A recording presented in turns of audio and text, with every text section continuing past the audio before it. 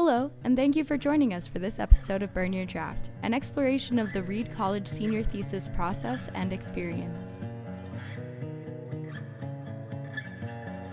Today, our executive producer and Reed alumna Seth Paskin interviews Nate McFadden about his thesis. It's okay if you get dizzy during this episode of Burn Your Draft. Today we will be hearing from Nate on the exact solution of spin chains. Welcome, Nate. Hi there, how are you? I'm doing great. Well, thanks for joining me. Why don't we do this? Why don't you tell us your full name, the department you're in, and your thesis topic? Hi, I'm Nate McFadden. I recently graduated from Reed. I graduated from the math department and physics department as a interdisciplinary major, and I studied spin chains, exact solutions of spin chains, for my thesis. Okay, and what was the title of that thesis? Exact solutions of spin chains. Nice and concise.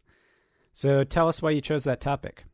The way I decided it was I wanted a topic that one was interesting and something I could independently pursue and feel like I had a lot of control over the direction of the research, but I also wanted something that had a high likelihood of getting some interesting results or of me making some progress into it. So I just met with my advisor beforehand and I gave him a list of how I wanted something that was pretty math heavy for a physics thesis, but also relating to quantum mechanics. And we just ultimately decided on this thing that he didn't know that much about, but he knew there was a good topic in there and that I could really decide and wander along the research path and decide what I want to do myself. Great. Well, it sounds like you had a really good collaborative relationship with your thesis advisor, at least as far as deciding on the topic. So I heard you say spin chains and I heard you say quantum. How would you describe the thesis topic for a lay audience?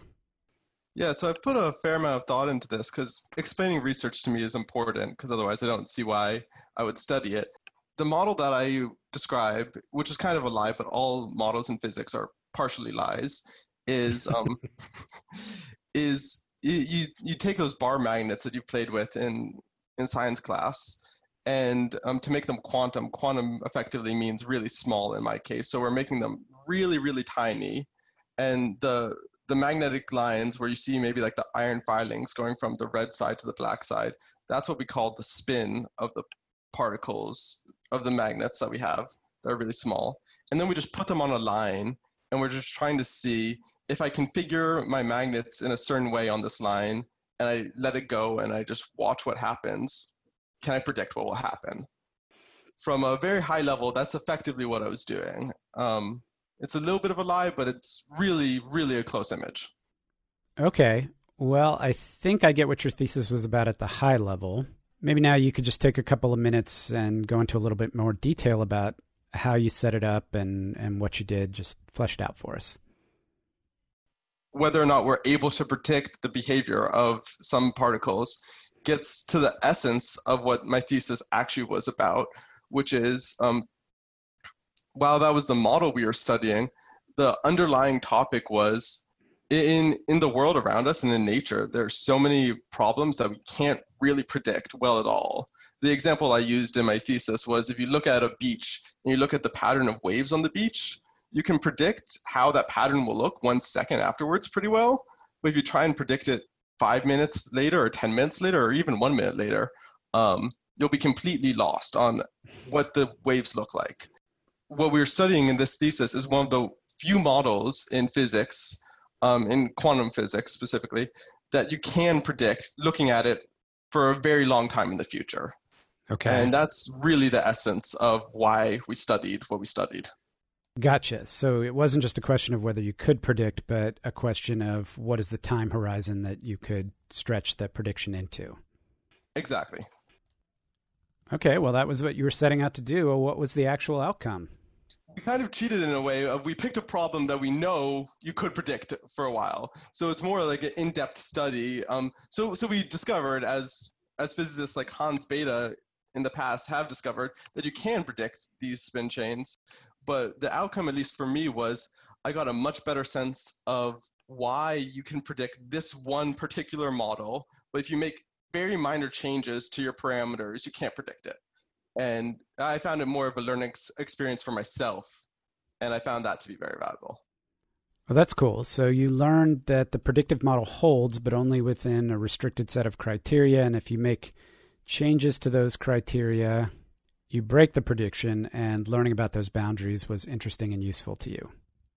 Exactly. And this is important because so much of physics is based off of what we can understand. So you have to fall back on toy problems as much as possible, because you can understand those toy problems completely, and then you use those as a way to gain intuition on the harder problems that you can just approximate, but you need guidelines to tell you how to move forwards or what to expect. Gotcha. So it's good foundational knowledge for tackling more complex and harder problems later. Exactly. Did you run into any unexpected challenges or obstacles? Anything that made you rethink your approach or change your course? Yeah, so there were some challenges. Honestly, for me, the biggest challenge was the soft challenges, the soft skills, where it's easy to get, when you're working on a project for a year, it's easy to get extremely excited about it and want to spend all your time on it because you discovered one problem and you think you have a solution, and then you want to work out that solution, but then you discover it doesn't work. And for me, the biggest challenge was managing my time and not just working on this all the time, because I also had classes. And yeah, the other big challenge for me was one that I've heard constantly in physics and just in research in general, which is how to rebound after one of your ideas that you think is very promising ends out to be a dud.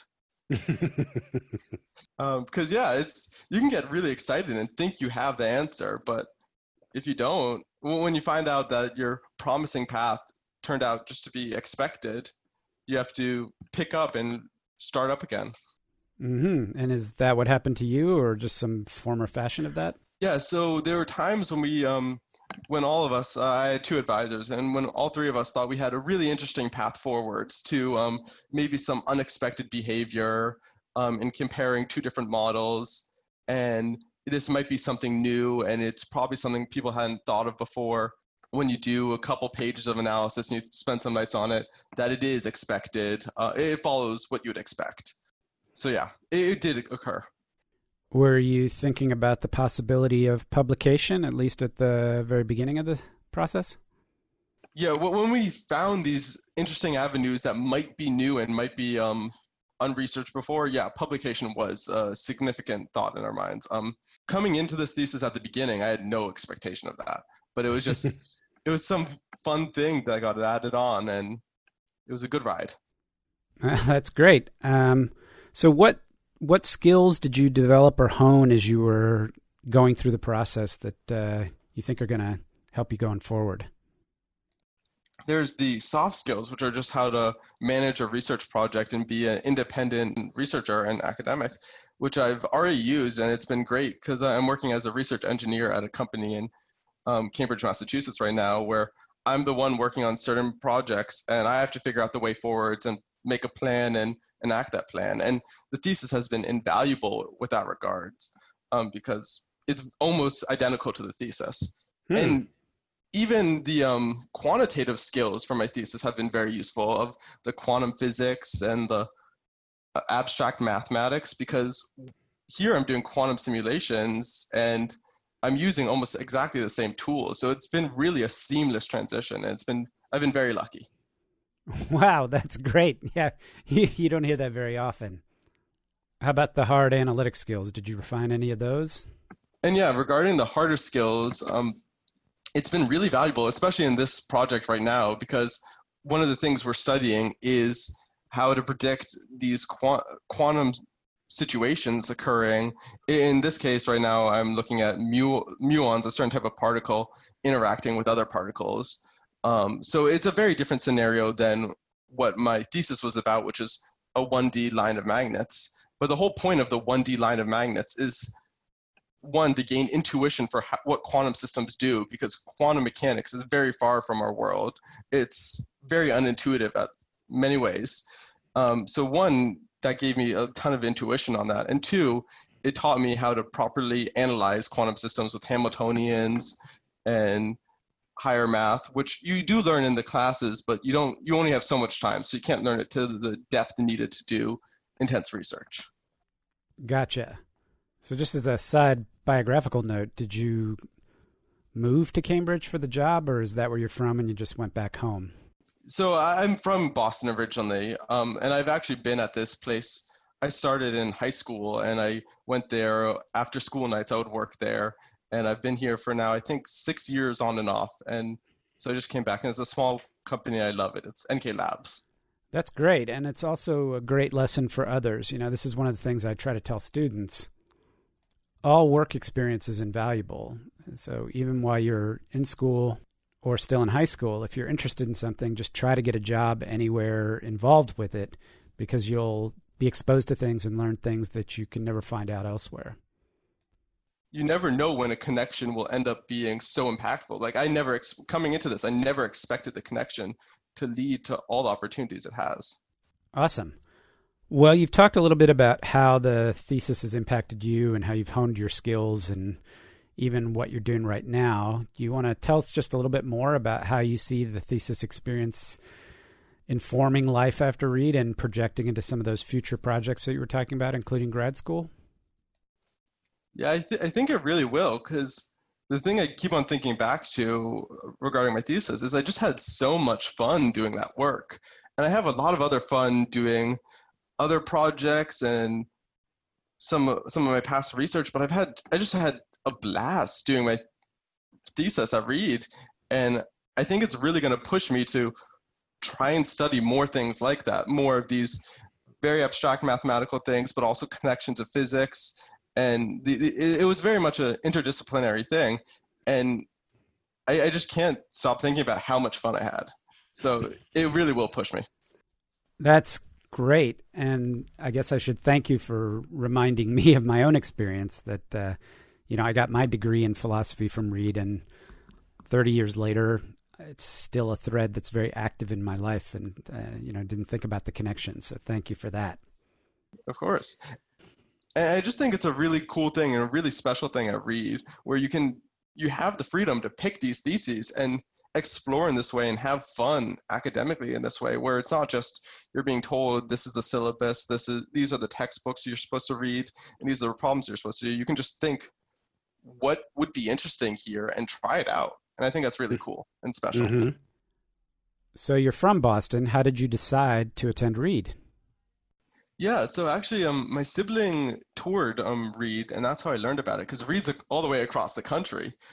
And one of the most important things to me for at least an undergraduate school is the sense of community and the sense of everyone there is excited to learn about whatever they want to learn about, but they're all excited and very academic. And that's what I really loved, because I toured some other schools, and I'm sure they would be good fits, but you don't have that same passion that you do at Reed. And it just, there's even people in the same building from Reed, alumni from Reed, that I'm working nearby, and we talk sometimes, and it's good to see that everyone's so passionate about what they do, and that's something special at Reed.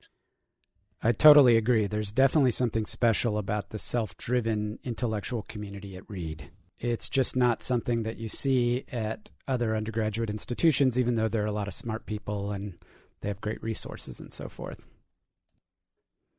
Yeah, and you don't just feel like one out of a large number. I really did feel like I was one out of a community, and I talked to my professors a ton, and there were events held, and it really felt like a community, which I think is extremely important in any academic institution. Well, that's it for my questions, Nate. I want to thank you for your time and for sharing your thesis journey here on the podcast. Is there anything else you'd like to add? Great, thank you. I don't think I have any questions right now, but I appreciate it. And it was really fun coming on here. Well, great. Thank you again. And if there are any alumni in the Boston area listening to this, reach out and connect with Nate. I'm sure he would love to hear from you. And with that, thanks for listening. Thank you, Nate, for your time and for telling us about your thesis.